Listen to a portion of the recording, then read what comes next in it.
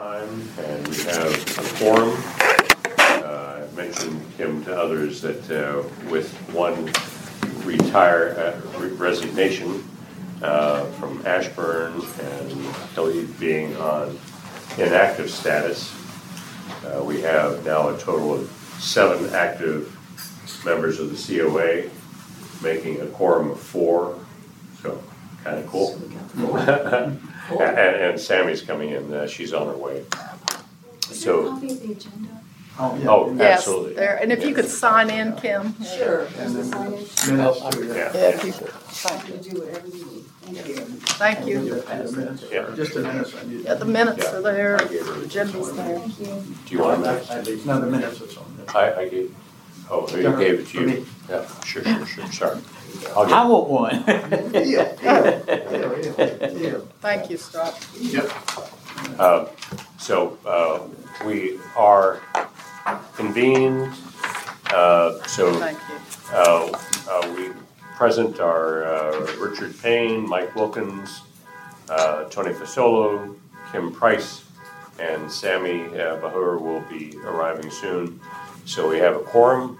Will you please stand and join me in the Pledge of Allegiance? I pledge allegiance to the flag of the United States of America and to the republic for which it stands, one nation, under God, indivisible, with liberty and justice for all. Rochelle is not going, who is from the Department of Family Services, is not able to attend today because she's appearing in court for reasons that we don't know, and nor will we try to guess. The report for May shows somewhat of a decline in total cases being reported, which is always a comforting sign.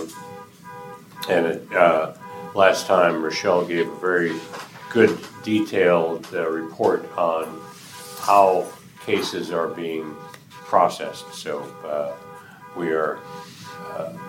have a good representative and good work on the part of the Department of Family Services. Scott, some time ago, we decided to change the order of events to put the speaker up front, so that speaker didn't have to wait to the end, which had been the case in the past. So welcome Scott Gross, who is from the Transit Commuter Services Division. He's the manager. Scott has been a strong proponent of improving transportation. That's his job. But from our perspective of improving transportation opportunities for those who are aged and infirm, we really appreciate that. And I know he has tracked, if not participated in the study that the Board of Supervisors commissioned several years ago. The outcome of that was not optimum in my opinion, but at least it recognized that there were shortcomings and possible methods to improve transportation. So with that somewhat cryptic introduction, I turn it over to Scott. Thank you. Okay. Thank you, Richard. So, as Richard said, I'm Scott Gross. I'm the Transit Commuter Services Division Manager. There's 7 of us in the division. We handle everything from employer outreach, where we work with companies that have 100 or more employees, trying to help them get transit or public transportation to their facilities. We also operate all of the local fixed routes within the county. We have some of those fixed routes connect to Metro Connection Services, and we'll connect even more to Metro Connection Services when Metro Rail starts, as I'll go when I go through the slides. And then we have commuter bus service that goes all the way into Washington, D.C. We're also responsible for carpooling and van pulling and trying to manage is not the right term, probably coordinate's a better term. Van pool is a separate, program on its own. Carpools are pretty much organic. We help match people up, but then they're pretty much organic with folks. Just we align them if, we've got a program at commuterconnections.org. We partner with them where you put in your information. It tells you, okay, going from point A, if you're within a mile of this zip code and then you're going to a mile of this zip code, they claim that as a match. And then, those folks are responsible for getting in touch with each other. I will touch on the study here in just a little bit as we go, so I'm going to go ahead and jump into our slide. Okay. So really what I'm here to provide for you is to kind of show you where we are, where we're headed in the near term, and then I'll kind of talk through, I'll go through the study, and then in the end I'll just really kind of freeform it as to where we think we're going with the support that we have right now. I like these to be very informal, so feel free to jump in anytime you want. If you got a question, let me know. Everybody's open for questions, and I'll tell you the same thing I tell everybody: there are no bad questions. I know what it is. I'm knee deep in this stuff every day. Most other folks aren't. So if you have questions, feel free. Can I start off with a question? Sure. Where do you fit in the county hierarchy? So I don't know how many departments within the county. I'm in the Department of Transportation and Capital Infrastructure. Okay. In that department, there's probably 85 or 90 folks in that department. The majority of them are on the construction side, road construction, facility construction. I know where. Yeah, I know. So Lou Mazarak, you work with him? So Lou and I work closely together. Yeah. So okay. Lou is the planning group for transportation services. So I am under that transportation services kind of umbrella. Yep. It's a little bit. So really, there's two groups under that. Lou's group under transportation services. Yep. They're currently looking for a director now. They had one, John Thomas, who was really good, but he just left. So Nancy Boyd, who's our acting director, is also operating that as Perfect. Well. Yep. And then next to that is Penny Newquist and us, and we're in, I don't even know what we're calling our division anymore. It used to be Transit Commuter Services. I don't even know what. I think they're calling it Transportation Services now, but I'm not sure. We also have a position that deals directly with WMATA, so for all things Metro. So to communicate, and basically Penny's handling that position right now because it's vacant. But essentially what that is, just going to all the Metro meetings, figuring out where everything sits on the Metro side of things. More financial than construction, because construction is just taking care of itself. In case you're not aware, we have nothing to do with the construction side other than, give our inputs as far as what we are okay with and not okay with. And that's really at Mr. Hemstreet's level, the county administrator's level. So the county administrator, Joe Crobeth, is the director. They go to all of the WMATA stakeholder meetings, and then Penny handles all the financial side of that. So that's, hope that is a long-winded answer, but I hope that kind of Nope, that's perfect. Thank you. Yep. And then where I fit in is right below Penny, and I handle all things transit. Perfect. So Thank you. Where we are. Okay, so this, which is kind of hard to see, but the point of this slide is this is where we sit right now. And you can kind of see my mouse kind of going along. This is really all Route 7. So all of our routes are going from Percival over here to Leesburg in the middle, and then through Ashburn into Sterling, and then some of them come over and go to the rail station. That's the way it sits right now, and it has been that way for the better part of 2 decades. Up until 2014, the county operated none of this. There's a local nonprofit called Virginia Regional Transit. They used to operate all of this service, and they actually still operate the Percival service. So that's the Route 40 between Percival and Leesburg. They still operate that. Now, the census, the 2020 census, is getting ready to finally wrap up in the middle of 2022, and it will likely change the boundaries of what's urban, suburban, and rural. Virginia Regional Transit handles all things rural, so any place that is on that map that doesn't have a transit route on it really is almost considered rural in this county. And Virginia Regional Transit provides on-demand service. They have 5 buses that they provide for all of that open space. And then they also provide a bus that goes between Leesburg. They operate the Route 40, and then around that, which I'll touch on a little bit in a couple more slides, there's a 3/4 mile barrier, not barrier, but 3/4 mile buffer where we actually provide paratransit service. So service with anywhere within 3/4 mile of these routes, we're required to provide complimentary service for those folks who can't get to the bus stops. Can I, what is absolutely. that, south of the airport, what is that blue route there, what is it? So this is an older route. We used to have a route that ran around Dulles South.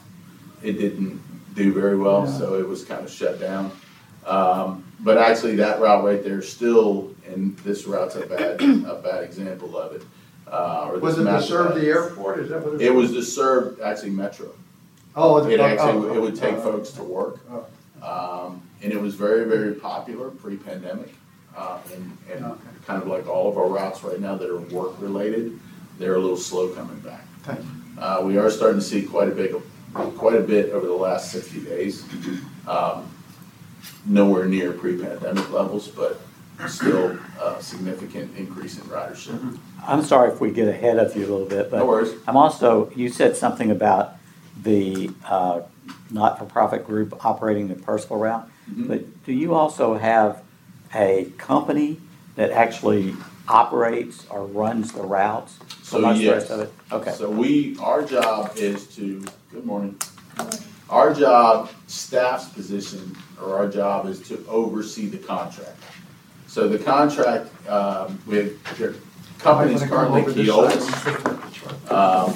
It has gone through, they've had it since April of 2021.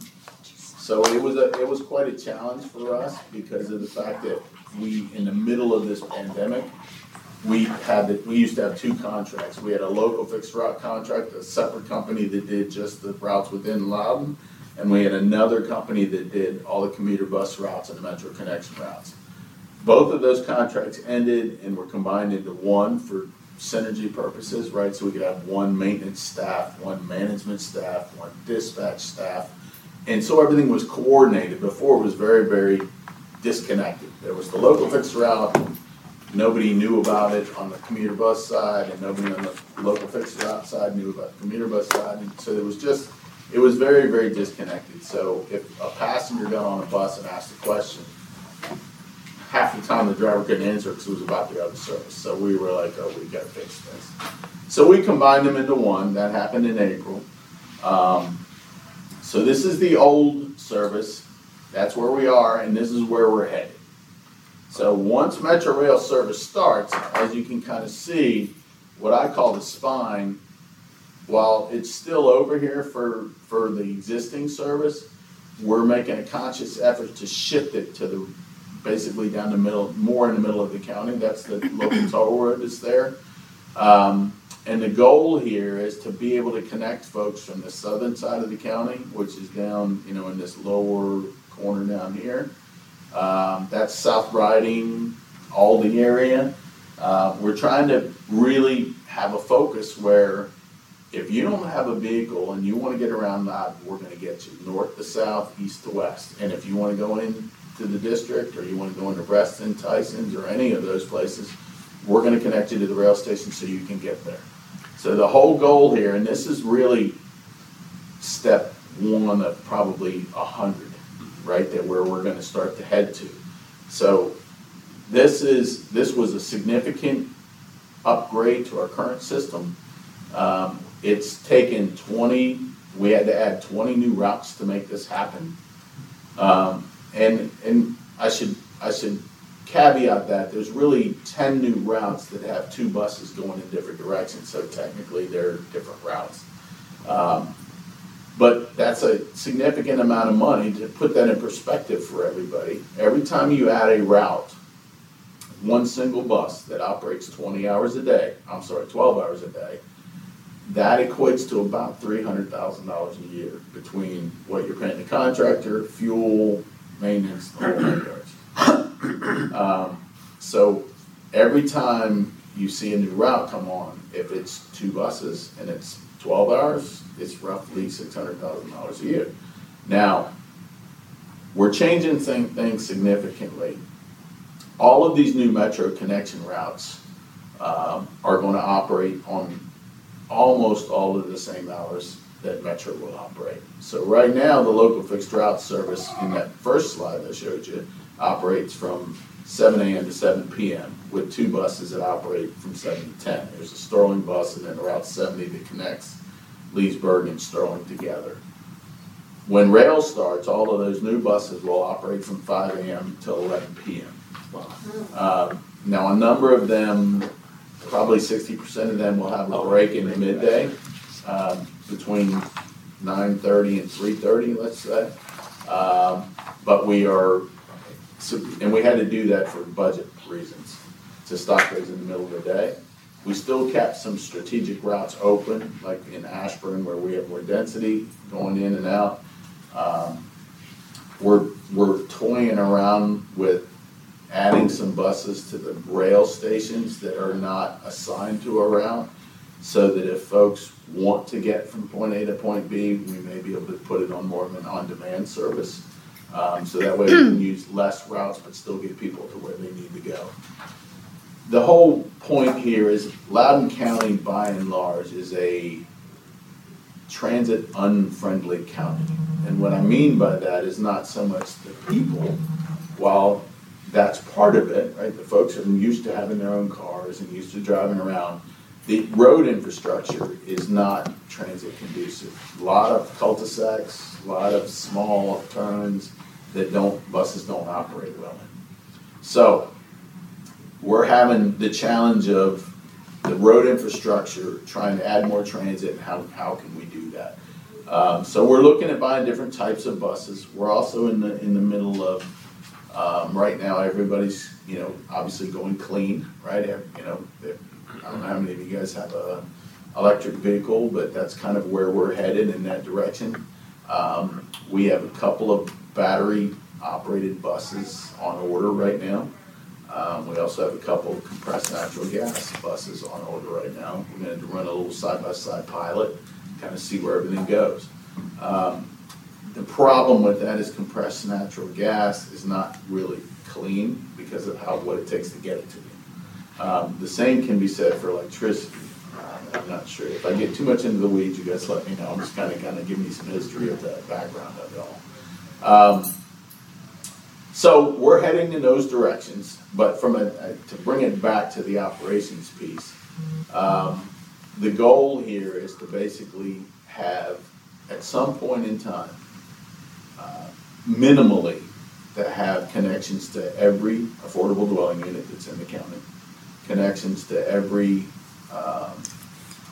what I call over 55, either buildings or developments, like Potomac Green, right? Connectivity within a quarter mile of every place where we really feel like transit could be used and is probably needed. So let me just keep going here. All right, so on the website, yes, yeah. And it may be assumed, but is every transit vehicle wheelchair accessible? Yes. Okay. Yeah, I should have said that, but yeah, that's actually a federal law after 1996, I believe. Okay. Now, there was a period of time that they still didn't have them, and the reason for that is that when you buy a bus, especially using grant funding, typically federal funding, now the county hasn't used federal funding yet, but they still have to follow the same guidelines as the federal funding legislature. So when you buy a bus, particularly a bigger bus, you have to keep it for 12 years. 12 years or 500,000 miles. So therefore, from 96 until 2008, you still had lots of buses out there that weren't wheelchair equipped. All of them should be wheelchair equipped now, just for federal law. All of ours are, no matter how small or how big, all of them are wheelchair accessible. The only reason I'm showing you this slide and the next slide is these are graphics that we put out for public comment originally. We got close to 800 comments over the different routes, which was very helpful. These are all on the website at loudoun.gov/bus. You can click into these and you can see It basically takes that big map that I just showed you and breaks it down into all the new routes that are on there. So that's really the only reason I wanted to show you guys that. As we discussed earlier, another federal mandate is, and the board has provided guidance for us to follow the minimum federal mandates, which is every fixed route that operates during the day that's within the county, actually that just operates, it's got to have there are guidelines there. You got to have more than 2 stops. It's got to, if it travels more than 5 miles with the door closed, it's not necessarily falls into that guideline. So all of our news service does fall into this guideline. So essentially, and it's paratransit service, this policy, for the lack of a better term, federal guidance is, it's really for equity. What they're saying is if you're able-bodied and we're going to provide you a route, for a ride from point A to point B, then if you're disabled or you can't get to a bus, then we're going to provide you a route from point A to point B within 3/4 of a mile of that route. This service, it does have eligibility requirements for. So you do have to, what we use is ADARide.com. They provide all of those. We typically follow Metro's paratransit guidelines. So all of the eligibility requirements under ADARide.com really came straight from WMATA.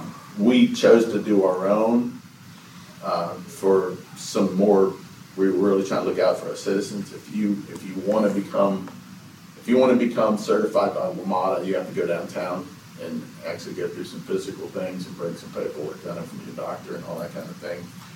We don't do that. There is some doctors' paperwork that does have to be filled out that says you're eligible. But once you're eligible, you can get a ride anywhere we go within the county within 3/4 of a mile of an existing route, and that's important. If you have a doctor's office or if you have another office that's outside of that 3/4 barrier, we won't serve it. Simply because that's the guideline the board is given. Now, alluding to what Richard said earlier. So, well, before I get there, this is the previous route. So this is what we're currently running right now, and then all that shaded area is the 3/4 mile buffer around our existing routes.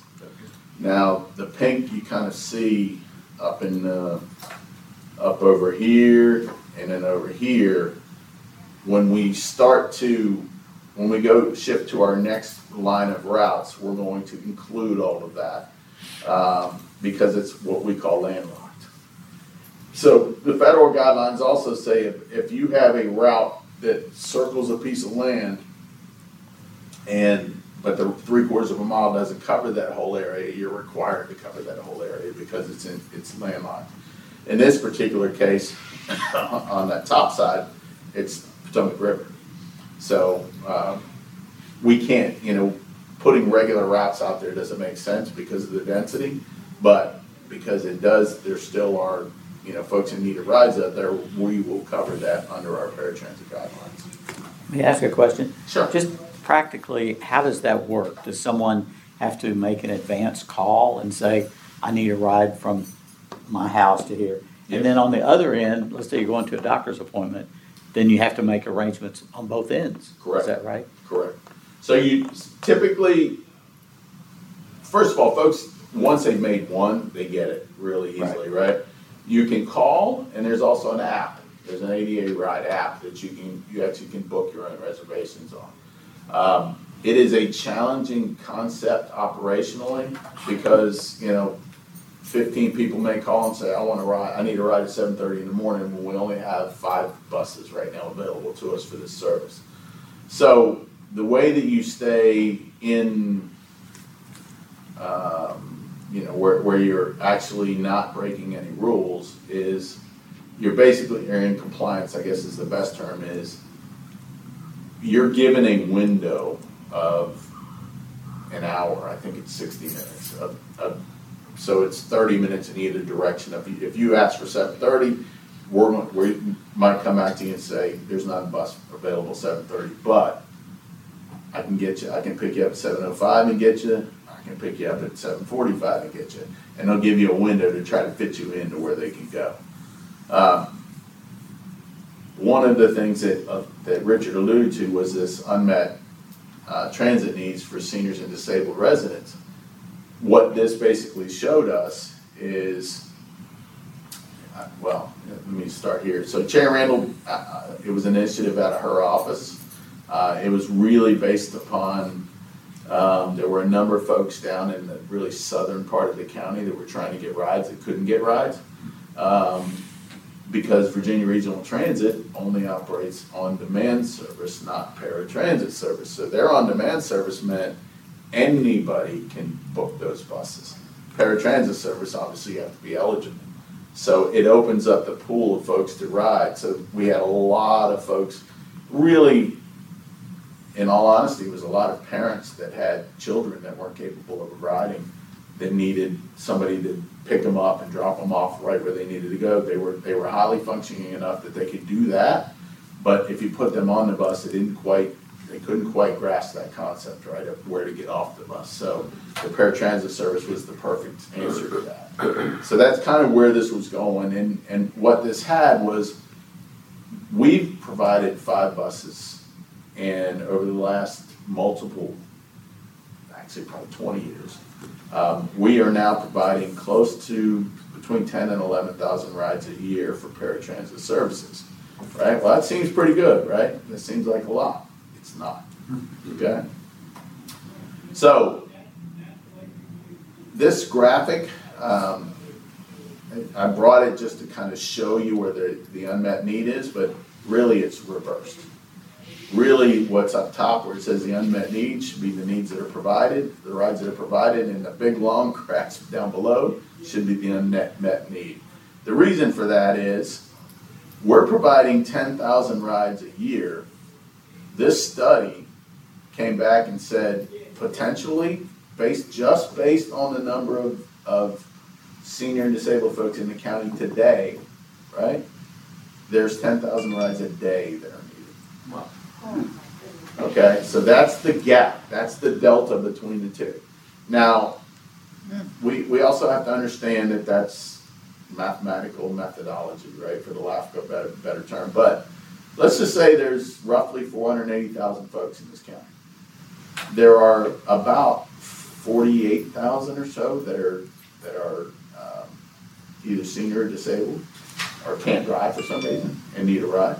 So that just tells you right there, you have 48,000, and we're only providing 10,000 rides a year, right? So even if you took 5% of the 48,000 and said these folks need a ride every day, you're still getting into 2,500 rides a day you need. So that just kind of puts it in perspective. Here's the other thing that puts it in perspective from a cost for everybody to understand. For every bus that you have, or van, you can really only realistically provide 10 rides or so a day, 10 to 12 rides or so a day, because that's how long it takes to pick somebody up from their curb, take them to the next curb, then that van or bus takes off to the next ride, and you do that. Realistically, you can only get 10 to 12 rides because of the geography of the county, right? It's so spread out.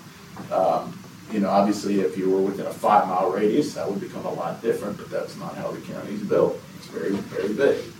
So that's the struggle on my end that staff have, is trying to, and that's where we're headed now. We just got 3, because of this study, we got 3 buses approved, or 3 minivans approved for the paratransit service. We also got a mobility coordinator approved.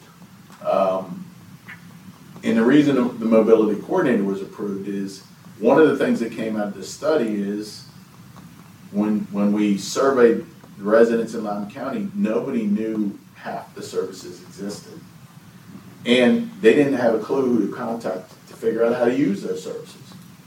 So those 2 pieces of information became vital in this study to provide to the supervisors, okay? So they awarded, they awarded a full-time employee, a mobility coordinator to us. Whether that stays with us or not, I don't know. To me, it's more of a DFS, kind of a human services position, because it's not just transit. It's providing Meals on Wheels and all kinds of other things. And it's also providing services to where we don't go, right? There's a lot of doctors, there's a lot of doctors that are outside of our 3/4 mile barrier. There are a lot of other buildings that are outside of our 3/4 mile barrier. So that's the next level of discussions that are gonna come up for transportation for senior and disabled folks. Yes, ma'am. Is that a different position than the ADA coordinator that had been around for years? Is that position still? I don't even know It used to be in transportation. well, I'm in transportation, and I've been there since 1993, Okay, so. Catherine Motivans, remember? Catherine Motivans, she was yes, That was the ADA. that's not transportation. Right, there still is. Yes, I right. forget her name. Sarah, I think it's Sarah. Yeah. So there's a lady that handles, but she is more of I think she really is more of an ADA coordinator, Yeah. where she's really, her job is to make sure, like, and this is the way that I understand it, because she doesn't work for us. I think her job is to make sure stuff like the website is ADA accessible. I see. To make sure that all of our signs out there are ADA accessible for font sizes and all that kind of thing. I think that's where she fits in. So and I don't honestly know whether she's the coordinator. The mobility manager for us is really gonna be, I envision, the person that we can give the public a single point of contact, right? If you need to get somewhere, you call this person, they're gonna know who to put you in contact with. Because we provide the transit, but when we did this study, there were 26 service providers in the county, outside of, including us. So there were 25 additionally. Either, whether it was Echo or there's just a number of different volunteer agencies. And the problem with volunteer agencies is they're just that, they're volunteer, right? And a lot of volunteers, folks need to go to the doctor on, 9:30, 10:30 on Wednesday morning, and they're like, well, I gotta work, I can volunteer on Saturdays. And it's like, so it wasn't, there was a disconnect there, right? So there were a lot of volunteers that had good hearts, but they just couldn't fit the time frames that they were really needed. So the coordinator should help be able to do that, where if we can't help folks, then we can get them to other folks, other agencies, not the right word, I guess companies that can.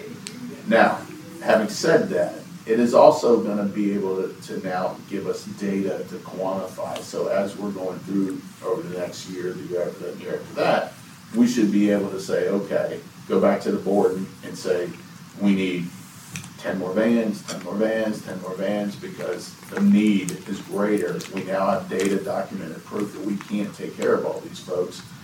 And that's my biggest concern is, the board for years and years and years, and I'll grab you in 1 second. The board for years and years and years has basically said, if we don't hear from you, there must not be a problem. Mm-hmm. And my stance and our stance, and one of the big things that we have that we really hammered out of this study was,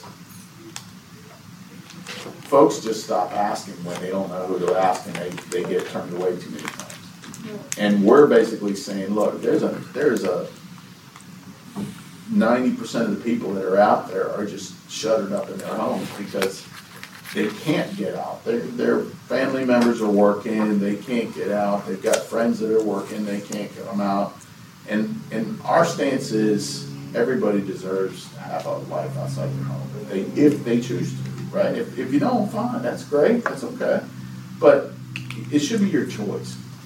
And, we can't be all things to all people, but for goodness gracious, we can't provide 10,000 rides a year for when we need 10,000 rides a day.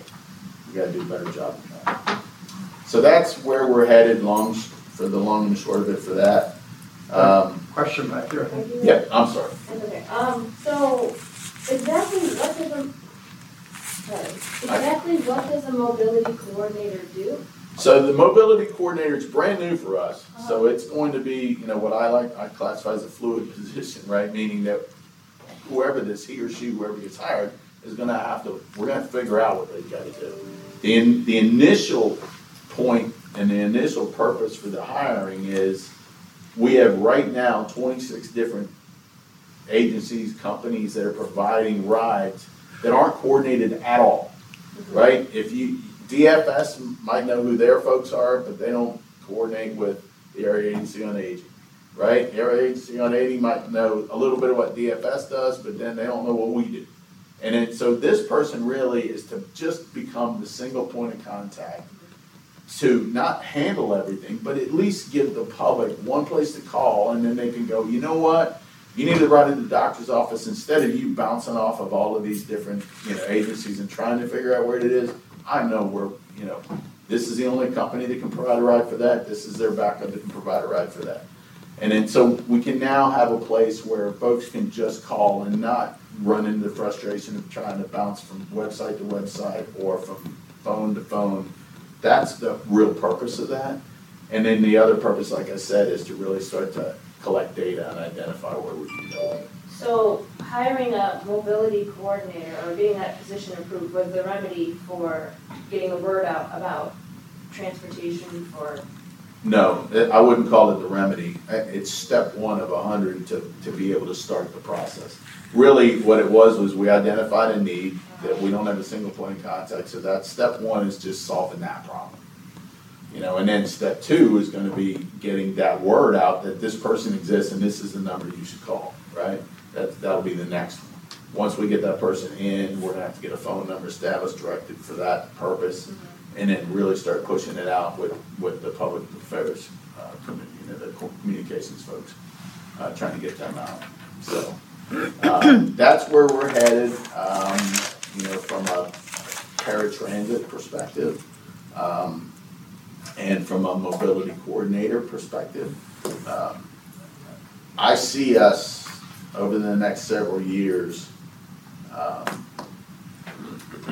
I see our paratransit services probably growing at a much larger percentage pace than our regular transit services.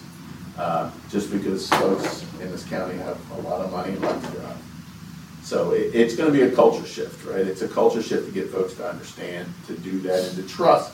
Part of it is, too, you got to be able to trust it, right? Right now, with the local fixed route services, if you miss your bus, you're waiting at least an hour for the door.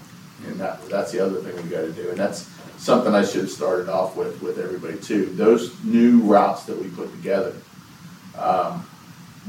we tried to set them up where you would not, if you were at the farthest part of that route, you wouldn't be on the bus for more than 20 minutes.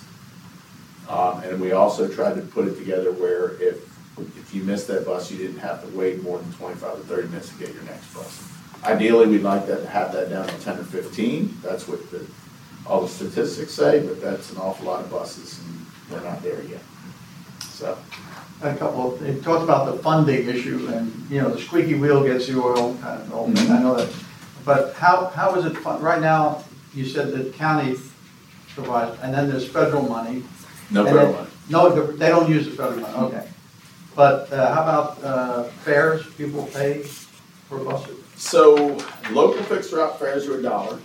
So you're really not collecting a lot of money out of that. Our budget for transit is about $25 million a year. Our collected fares on the local fixed route side is less than $1 million a year. So we get grant funding from the state. That equals typically 12 to 15% of our budget on any given year. And then, so you have fares, you have grant funding, you have, on the commuter bus side, there's a lot of grants out there that are, that we've got probably 6 routes running right now. They're paid for by the tolling on the I-66. So that helps offset that. And while it doesn't seem important if you're in the county trying to run around, it is, because it helps offset those costs, and then those costs can, those tax dollars can be used for the local fixed route side. I used to use the transit when I went to the Pentagon. And Yeah. that was a great deal. Yeah. It was a big sleeping place in the morning and the evening, and then you just drop right in. Yeah, and That's we good. lost a lot of that when the pandemic hit, because, and it's an interesting thing right now is the roads, based off of VDOT statistics, are almost back to pre-pandemic traffic levels. Yeah. But the difference being is transit is not. So what's happening is all those people that used to ride the bus are now driving Yeah, because they get can. used to the old and- car, yeah. But as that pain point gets worse and worse and worse, then they'll start to shift back to the bus. And then when the it'll be metro a couple years. problems, metro trains having problems and what, do you know, anybody know when we're gonna have metro out here? Do we know that? I'm sure somebody knows, but Yeah, it ain't me. All right, thanks. What I can tell you is, we've been told that operational readiness date, what you'll hear this in the news, ORD is what they're referencing it as. We expect to hear that in the next week or two, couple of weeks. Now, in all fairness, we were told that 2 weeks ago too, and it didn't happen.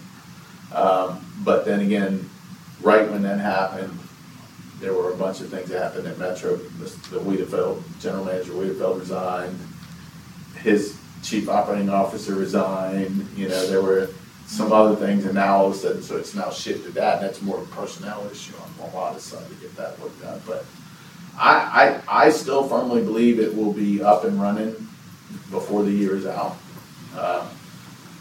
The way that it was originally presented to us is from the time they announced operational readiness, there's a 90-day window to get training and get done.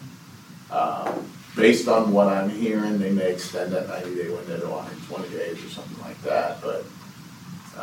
Christmas present. I mean, right, the problem is that there's a confluence of issues out there. One of them is, WMATA had nothing to do with building the rail, right? It was done between MWA, the Airports Authority, and the federal government, and then they have a company called CRC that does all the construction.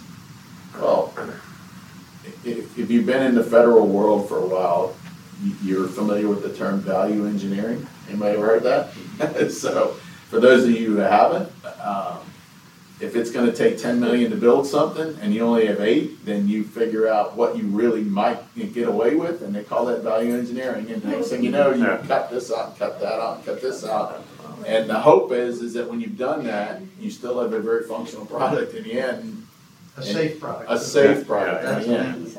So what ended up happening in WMATA, or at Metro, there was a lot of that going on because of it, and because of the delays and the delays and the delays. So I think they've resolved most of those. There's still what they call a heat tape issue that they've got out there, and that's just they wrap the third rail, the electric rail, with tape, keeps snow and ice off of it, and it's if you depending on how you do certain, it's supposed to have a 25-year warranty.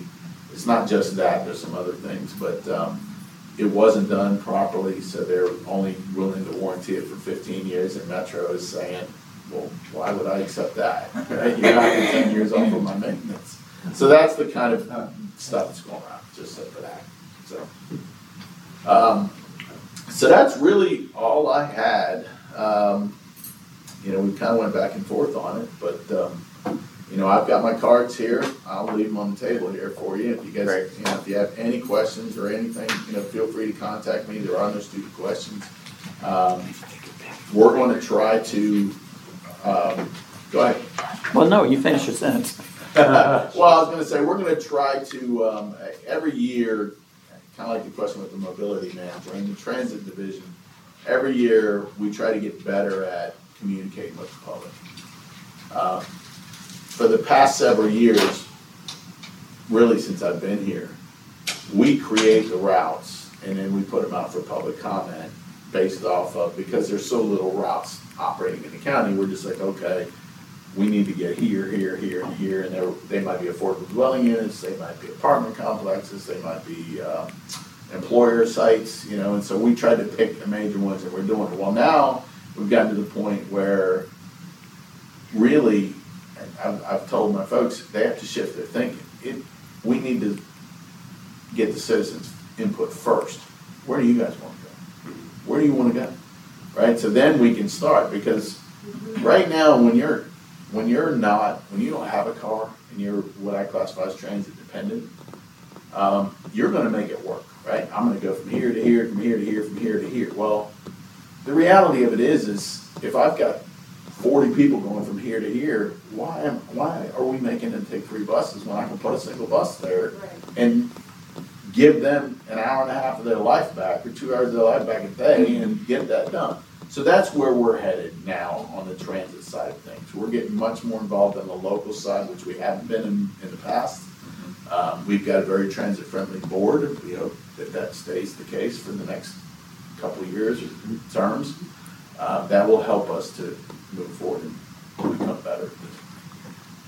So Scott, you almost addressed what I was going to ask, but I know there's a big new development. I think it's called Ravana or something like that. Yep. Is that the name of it? Yep. So how would you go about including that into your route system? So that's a great question. It's not just Ravana. So somebody mentioned Lou Moserak. I did. Okay. So Lou's group sees every development that comes into the county. Right. So when it comes in for an application and then it goes through Lou's group for every review, right? So there's the app, and then once the developers built it, they may come in for a change and they want to change it, and it becomes now it's a different name, and it's out of my element. But the bottom line is that everything goes through Lou's group. Lou and I work very closely together, and whenever it comes in, his first question is, "What do you need?" So The question is to you or to the developer? to us. Okay. What do you need? And then he puts it in his referrals. So the way the county works, in case everybody doesn't know, when a developer comes in, they provide a concept plan or a concept development plan, a CDP, and they submit it. Lou's group is specifically, who works in my office, his is to make sure they meet the road infrastructure that we already have in the countywide transportation policy, right? Countywide transportation plan, make sure that they meet certain criteria and that. From a transit perspective, we say, okay, let's just say that this is a development right here, right? And let's say this little intersection right here, they drop an affordable dwelling unit. Well, the roads to get in and out are over here. This is what developers do all the time. They're going to want to put a bus stop right here. It's 3/4 of a mile walk to the affordable dwelling unit. Well, that's not okay. Well, what are you doing? So that's where we fight on behalf of our citizens to get the road infrastructure set up so we can get buses in there. So that's when all that happens. We don't always get it, but we always fight for it. So just a little nuance to that. Does the developer need to tell Lou, look, I'm setting up these 3 sites or whatever it might be, bus stops, I'll call it bus stops. And so that he makes the request to you to say, we know that there's going to be some, request for service to this particular area. Is that how that works? It can work that way. Most times, the developers, it depends. If you've got, listen, there are very, there are developers that are very, very cognizant of their citizens that they're going to be building for. Right. And they want to do what's best for them. Right. There are also a number of developers that are just trying to make their money, throw the development in, get it up, get it running, get their dollars and get out. Those are the ones that are a challenge for us because we're saying, look, because the county policies are, especially now, right, if you're going to put in a big development, X percentage of it has to be affordable dwelling units. Exactly. X percentage of it has to be, there's 18 different acronyms for the types of houses or residences or whatever. So they set it all up, and what they like to do is put their nicest and most expensive homes on the front line, so that's what you see from the road, and then they put everything else, in the middle towards the back, and those are the folks that we're trying to serve, right? Those are the folks that need the roads. Need the buses. So it's different every time. It's different for every development, every person. So it's our job to make sure, no matter which way it comes in, that we're getting our facilities as best we can. And that's your coordination with Lou, though? Yeah. Okay. Great. Than's very much, Scott. All right. A lot of good information. I appreciate your. What is that willingness to make picture? yourself I'm sorry. Is that your facility just over? Where am I now? That's the Leesburg parking lot. Yeah. So just right down the road here. Right. Okay. Right down the road here. Yeah. It sure is. So if you were to go down to this end down here, that's Clodmore Park. Yes. I'm sorry, not Clydemore Park, No. Phil Baldwin Park. Yeah.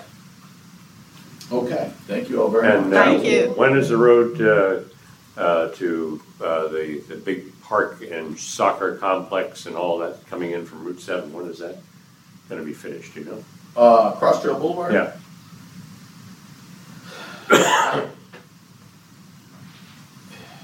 I'd have to go back and look. Mhm. I know that they're going to, segments of it will be finished, like the segments all the way to Sickland Road will be finished. There's, the segments from Sickland Road to Kincaid Forest, if you know Leesburg, is already completed. The other segment after that, I think, is gonna be done in the next year or so. Now, the problem is connecting it to the Greenway, which is where it's supposed to go. I think that's gonna take a little bit of time because there's a huge ravine there and they're gonna build a bridge. Oh, just, the only way to get to that park is to go down Sickland Road now, which Correct. is very time consuming. It's a narrow road coming from the north, so, yeah. Just a curiosity. Yeah, but they've been working on it pretty good. I work with that developer quite a bit too. All right, Thanks very much. But yeah, I'll Thank leave these here. You guys Okay. can grab them on your Appreciate way it. out, no worries. Good. Thank you very Thank much. you, Have a good day. Scott. If you guys have Thank questions, you. let me know. Okay, Okay, thank you. Thank you very much.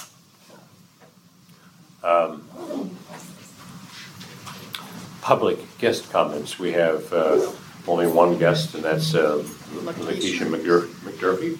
Yes, but I don't have one comment. Okay. Thank you. Appreciate it. Thanks very much. And Lakeisha's name will come up later on in my comments. Thank you. So approval of meeting minutes, if you quickly take a look at the last month's minutes.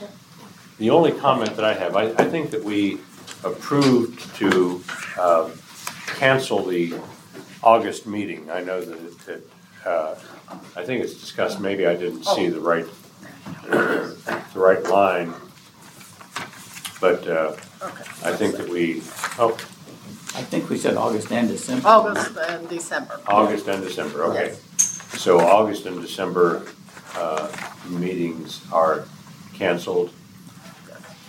I'm really gonna miss that December meeting. I mean, the big Christmas party and, you know. Well, you get to have and exchanging gifts and everything. That's I right, mean, and hugging. Yeah, exactly. Hugging and mistletoe and. Speaking of hugging, Nancy Barwick's comment last month about coronavirus surging, we should all be attuned to that because I know that we have friends who have come down with a virus, and I hear of others in organizations.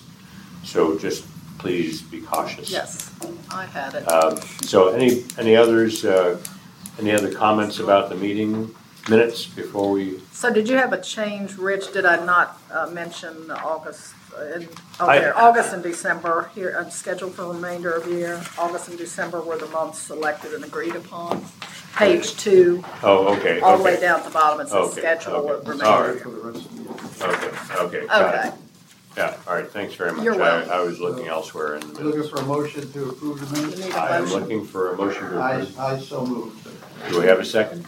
I can second. Thank you. Any disapprovals? We have 5 voting members. Anybody take objection?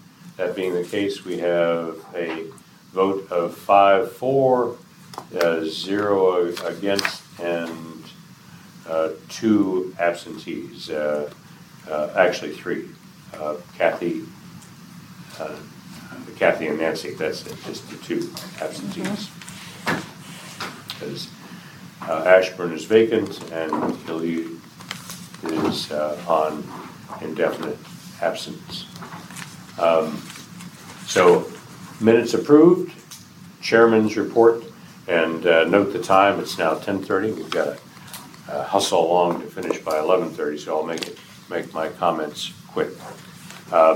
One, the Virtual Center for Active Adults. I ask that you make sure that you alert your supervisors of this Virtual Center for Active Adults. And if you sign up for that, you get a weekly schedule that you can, and in your notes, include the website so people can sign up for it. And they will get this weekly schedule, some of which are run by Fairfax, some by Prince William, and it's free. There are body and mind, gentle yoga, tips for beekeepers or from beekeepers. I mean, there's quite a range of interesting subjects. So please alert your commissioners of that issue. Aging in place. Kathy Winters alerted me to, well, I was probably supposed to see it myself, but there is facilitator training for aging in place. And this is sponsored by the New River Valley Area Agency on Aging. And this program covers questions that people should have about aging in place, about housing. I mean, if you're going to stay in your house, do you need to concern yourself about the possibility of wheelchair accessible, health and wellness, transportation, personal finance, connection and growth? Problem is that this is held on June 28th down in Blacksburg, which is 250 miles away. And so my question of the Loudoun County Area Agency on Aging, can we ask that a representative attend remotely, even if we need to have the registration fee, which is like $35, I think. This link provides, this information provides a link to a workbook that contains 73 pages PDF, which includes all the questions that they're going to be discussing during this facilitator training. So quite an interesting listing of questions about trip hazards, lighting in homes, transportation. Well, there you are, transportation. We talked to Scott. So there are a number of issues, and Deborah, maybe this is something that you can discuss, but even if we ask that this workshop be provided remotely at another time, or is it going to be recorded? Yeah, that's a good question. So the Aging in Place workshop information, as I said, is accessible at the website that is listed here. Rich, I can look into that and get back to everybody on that. That would be ideal. Thank you very much. Next subject, and sure. Next subject is the NVAN platform. NVAN has published its legislative and budget platform, the subjects, and we have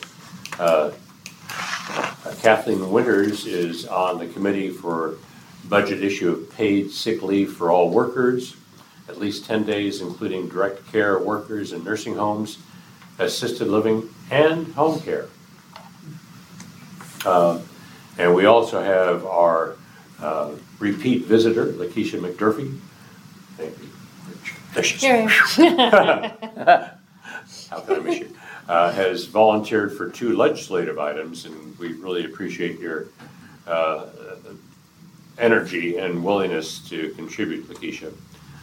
One legislative item is to extend from 5 days to 14 days the required notice by a landlord to a tenant for intended eviction due to non-payment of rent. That sends chills down your spine, doesn't it? Mm-hmm. Another legislative item requiring guardians and conservators to have initial training before beginning service. And that's like the aging in place information. You have to know what limitations exist, what needs exist, so that would be tremendous. I don't know, Deborah, are you going to address virtual membership? I'll not say anything more than that. The November NVAN is going to be chaired by Loudoun County, so we need to be attuned to that. We have our vacancy of the Ashburn position for the COA. Terry has noted that there have been 3 indicators of interest, one of which came through Deborah, and she noted that this Dr. Linda Silverman, and she sent me her point of contact information. I sent her an email just saying, hey, if you want to talk, please give me a call. She has been in Ashburn and has given meditation classes at the Ashburn Senior Center. So she's already shown interest and willingness to participate.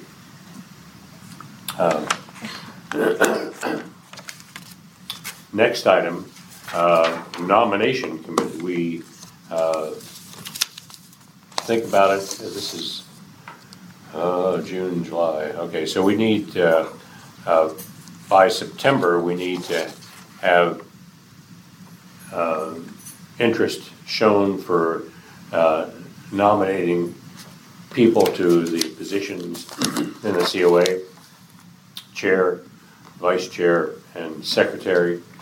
And of note, and I mentioned this last meeting, this is my last year of eligibility.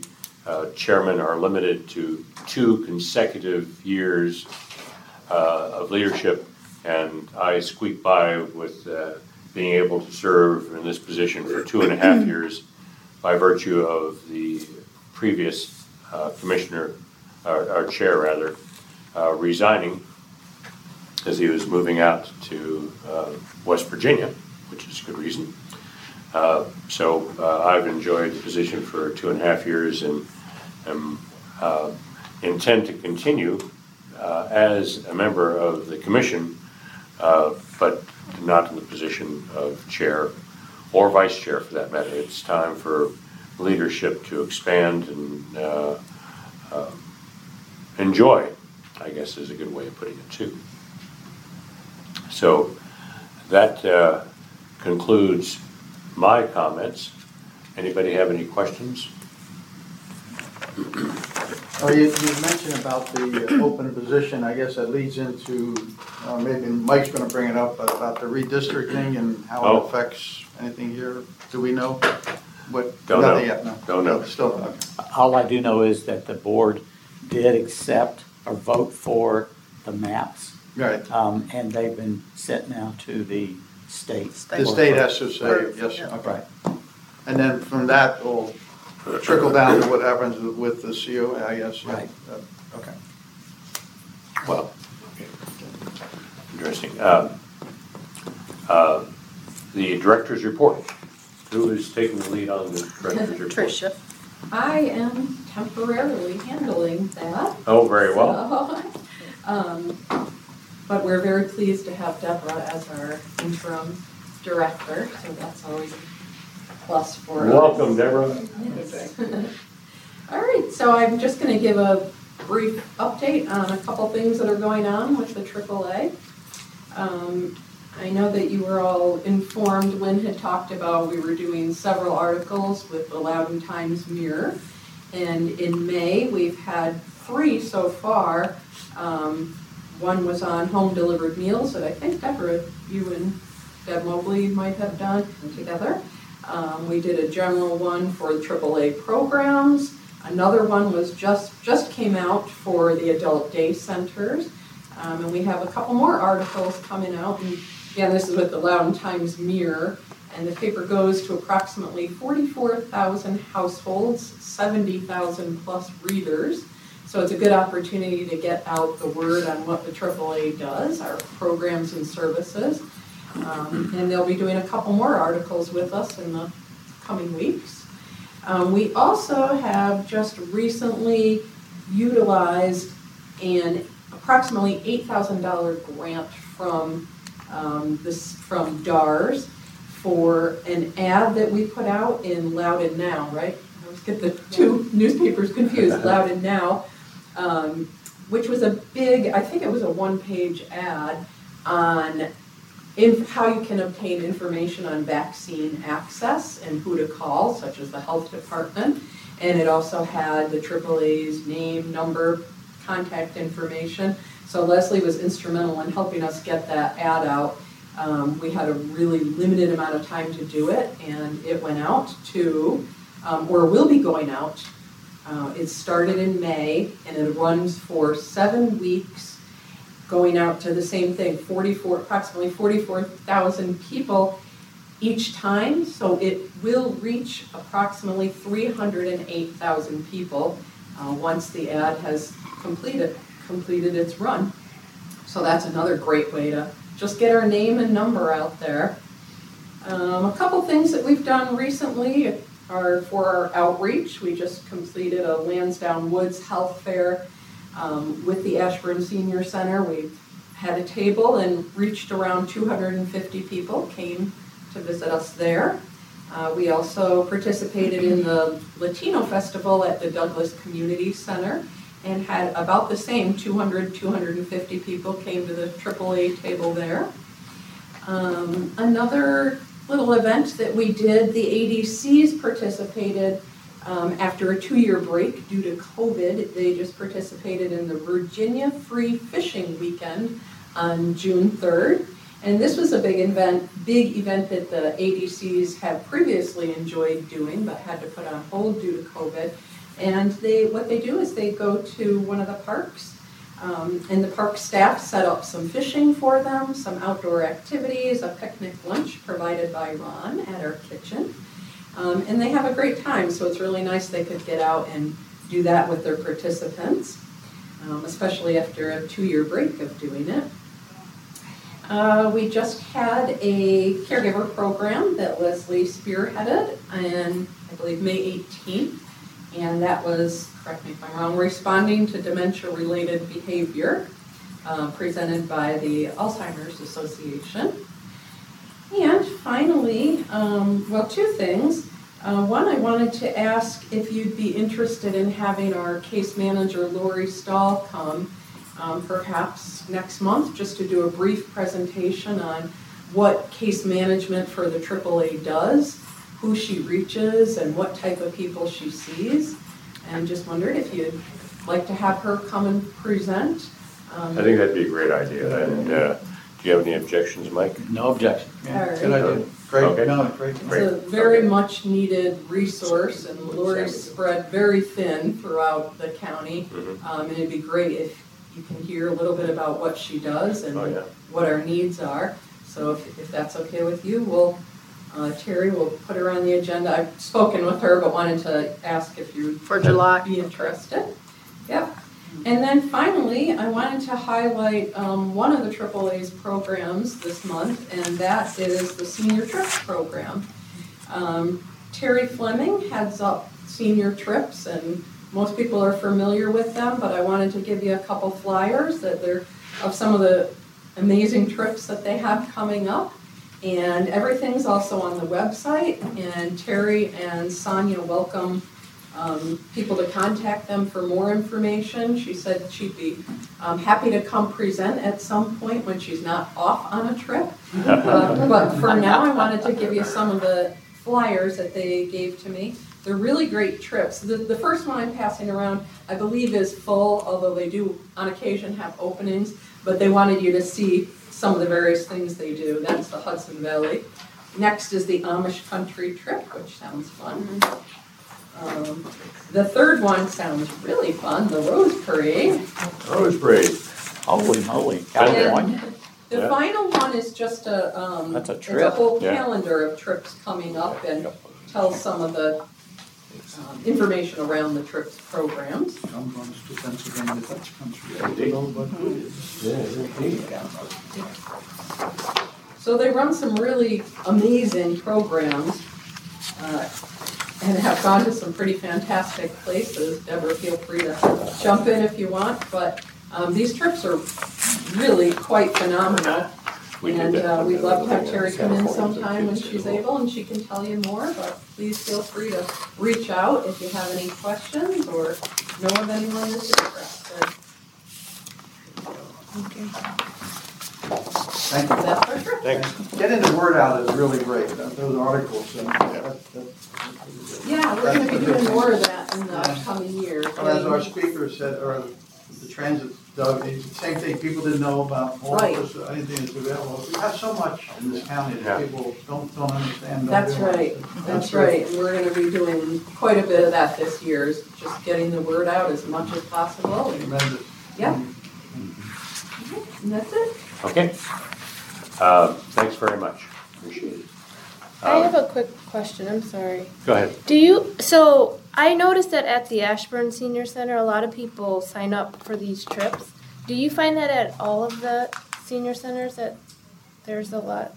Yeah. Yeah, we have quite, most of the signups come from the The senior centers? Okay.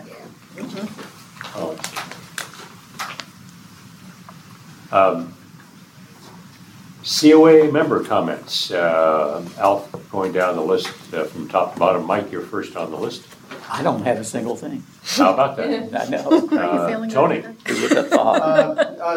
Just very fast, everybody knows it's Flag Day today. It's also the Army's 247th birthday. And I served in the Army, and it's a senior service, and the 2 days seem to go together very nicely. I mean, Oh, yeah. flag, and we all took an oath to the flag, actually to the Constitution, but flag represents. Okay. And I need to get with Kathy on the isolation issue. We sort of dropped the ball on that one, but that's about it. I'll get together when she's. Yeah, that was right. I neglected to mention that special commission. Yeah, the commission. I got caught up in different things. Overcome by events, we used to say, OBE. Yeah, that's very true. Sammy, we're going through members' comments. Okay. Would you care to jump in?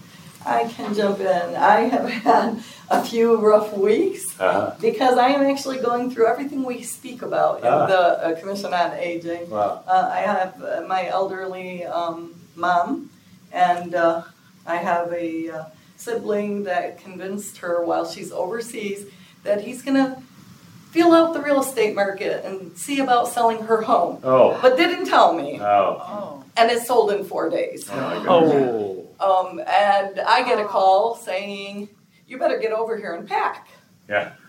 Well, I mean, it's very stressful. My poor mother is panicking. Oh, yeah. She doesn't know what's going on. And she kept calling me and saying, tell your brother I did not die. Yeah. I'm going to be moving in with you, you know. And it's my honor to take care of my mother. I've been begging her to live with me since my father passed away. But finally it's going to happen. But the There was no planning. the planning, the one-sided affairs, it's not nice. Yeah. That was an attorney so that we can make sure everything goes smooth. But, you know, it was an all of a sudden thing. And then our airlines are not helpful because the flights get changed 3 times while you're sitting in the airport. There's no crew. No pilots.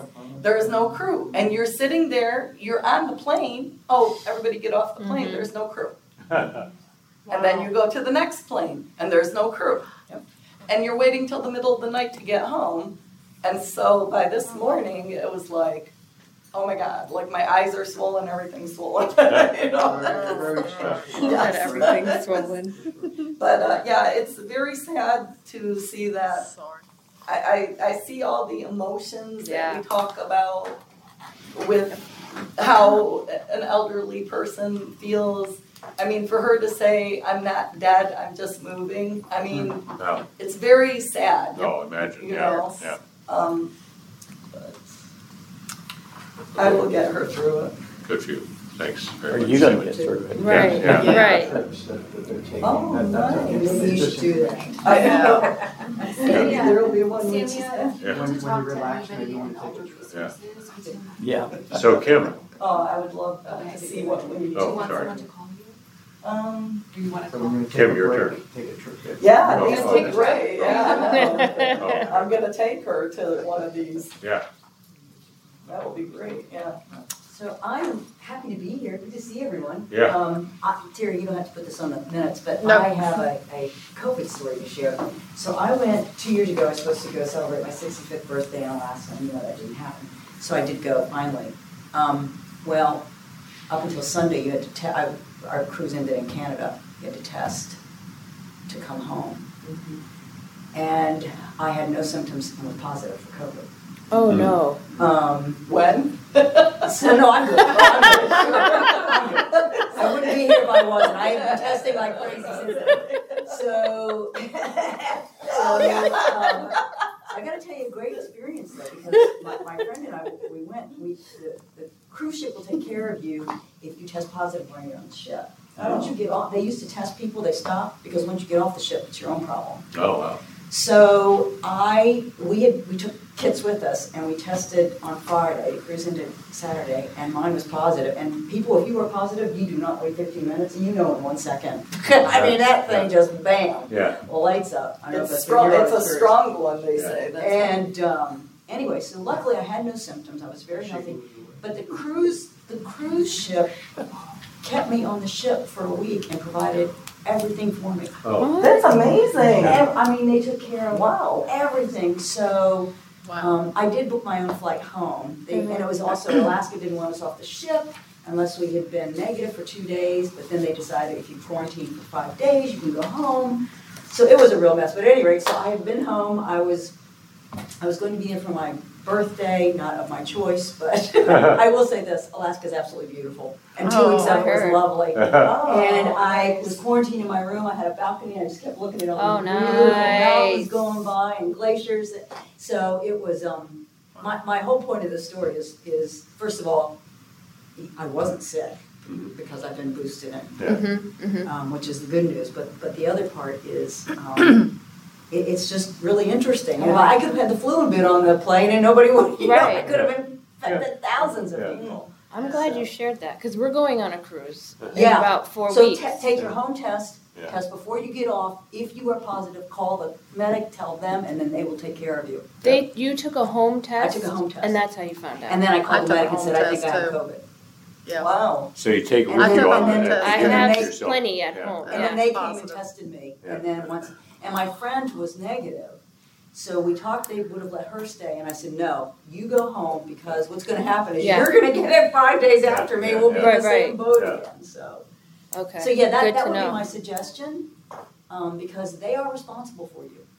That is good to know. Yeah. Because I was in Morocco. I got home yesterday from Morocco. Oh, wow. And I Oh my God, realized. you look great. Thanks. Just for the travel Well, time. I partied enough. traveling. I partied enough that I didn't lose any sleep or anything. I stayed on East Coast time.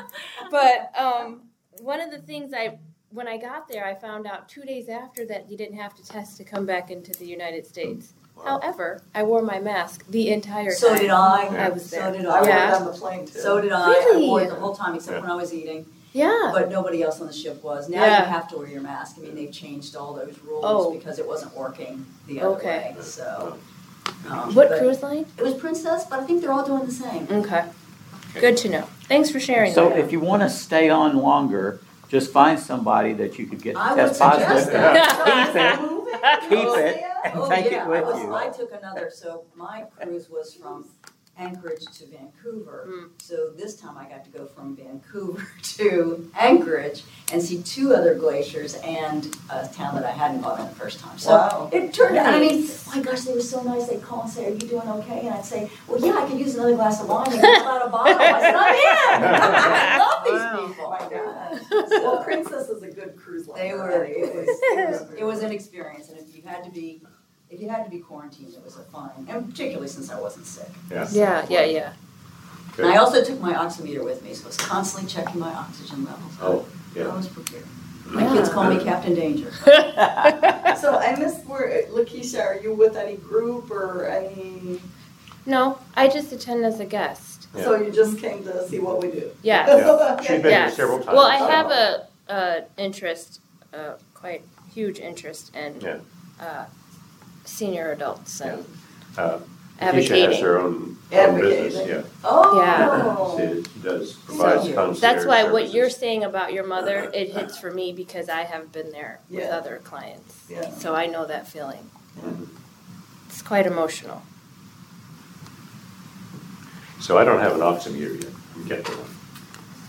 Anywhere you go to, I mean, I was glad I had it, because Yeah, I was able yeah. to just make sure I was okay. Yeah. I also, to keep myself from going crazy, I exercise like every 45 Uh-huh. minutes. My alarm would go off and I'd do like 5 minutes of stuff just to. Yeah. How many passengers on it? They said they were only at 60% capacity, so I don't know what that number is, but the floor I was on was full of COVID people. Oh my No. God. Wow. How did you find that out? Because you were all Because quarantined? the way they would bring us our food is they put it I on have a it. tray right outside our door. Yeah. And you open your door and you look down and you can just see nothing but trays of food. A lot of them got off at one point because they had spent there 5 days. Yeah. So they got to get off. Wow. But I could have, this is the awful part, I could have gotten on a bus and gone to Seattle and flown home. And nobody would have known that I had Yeah. COVID. Yeah. And Yeah. a lot of people did that, and we Everyone talked about it, and I else said, no, Yeah. I am not taking that risk. I'm Oh, not yeah. doing something. Right. Yeah, you're right. Yeah, I still think everything's underreported right now. It is. Mhm. Well, mine's The whole country. reported. In the whole country. Because there's no Several symptoms. times. The Right. people are walking around with no symptoms. I would have thought I maybe You know? had allergies. Yeah. The guy next to me had absolutely not a thing. There was somebody medevaced. I mean, it goes the gamut, Yeah. you know. Christine and I went down to visit our newest grandson just last week down in New Orleans. Oh, another one. Nice. Wow. And he will turn 1 month old tomorrow. So, Oh. so we got him pretty fresh cut. But Christine and I tested ourselves before we went, and just to be cautious. Yeah, I do that all the time. I Yeah, take yeah. care of my mom and I tested. Did you drive? for her. Oh no, we flew. Oh, you And wore our masks on the airplane. There was a program that we should have all received emails on where you can order some additional home tests. And we've done that, and now we've got I've a got 12. backlog of about Yeah, they sent me 6 that. per person home tests in our house. And they all expire by August said they all 21st. all Yeah. expire. Yeah, they Yeah. have short expiration Yeah. dates. Yeah, They yeah, allowed you to order more, but they're like, for now, you know? Yeah. Pay attention. So, great. Wow. Well, that concludes, do you have anything else you'd like to add? Oh my gosh, no, that story took up way too much That, time. that was a good story, thanks. Any new business, I think that the only new business that I've encouraged is this virtual Center for Active Adults. It really contributes to, Tony, to resolving some social isolation issues too. And this Aging in Place initiative, and I appreciate your willingness to pursue that and find out more information. So, any other new business that people would like to bring up? We know when a permanent replacement is for Lynn, or? I don't even think it's been advertised. No, I don't know, we No, don't no, know. no, no. It makes Not me that we're so unhappy sad. with you. It's retired. Oh, yeah. It's so sad. Okay, that takes a while to post it. Yeah. Okay, thanks. So, We've been Jeff, going- I alluded earlier and asked that you comment on your progress on the virtual membership or remote membership for Yeah, I senior am, centers. I have been, well, since I've had the added responsibilities, I have not been able to get a lot of it done. Yeah. But we are still in the process because I'm working with the virtual virtual adult Center for Adults. virtual center for adults, so I'm working with them because it may piggyback Yeah. on what they're doing. Got it. Yeah, and just have Loudoun County may have a twist where we will have actual memberships and charge a fee. Got it. Yes. Great. Any other comments or questions? We've gone, well, the old business work plan, and we know social isolation that Tony and Kathy are working on. We've got good coverage on transportation. The transportation department has made more progress than I had previously understood, so I'm pleased to hear that they're getting additional equipment. Originally, they had only been approved for 3 additional vans, but now it looks like they've got more vans, more buses being ordered. So it's turning into quite a success story. And it's not our success, it's the transportation department's success. But early on, we as a commission were vitally interested in transportation for seniors and those with disabilities. And I attended a couple of the transit commuter services meetings and voiced those issues and concerns. And would like to think that the concerns of the Commission on Aging were part of the impetus for Chair Randall to approve that plan to study what the shortfalls were. Remember, it was the unmet transportation needs for the elderly and disabled. So we have a direct link to that. And so it's a success that we can all be proud of. Any other questions or comments? There being none, I'd like to ask for a motion. I move the meeting to adjourn. Thanks, sir. Good. Any opposed? There being no opposed, we have the same vote of 5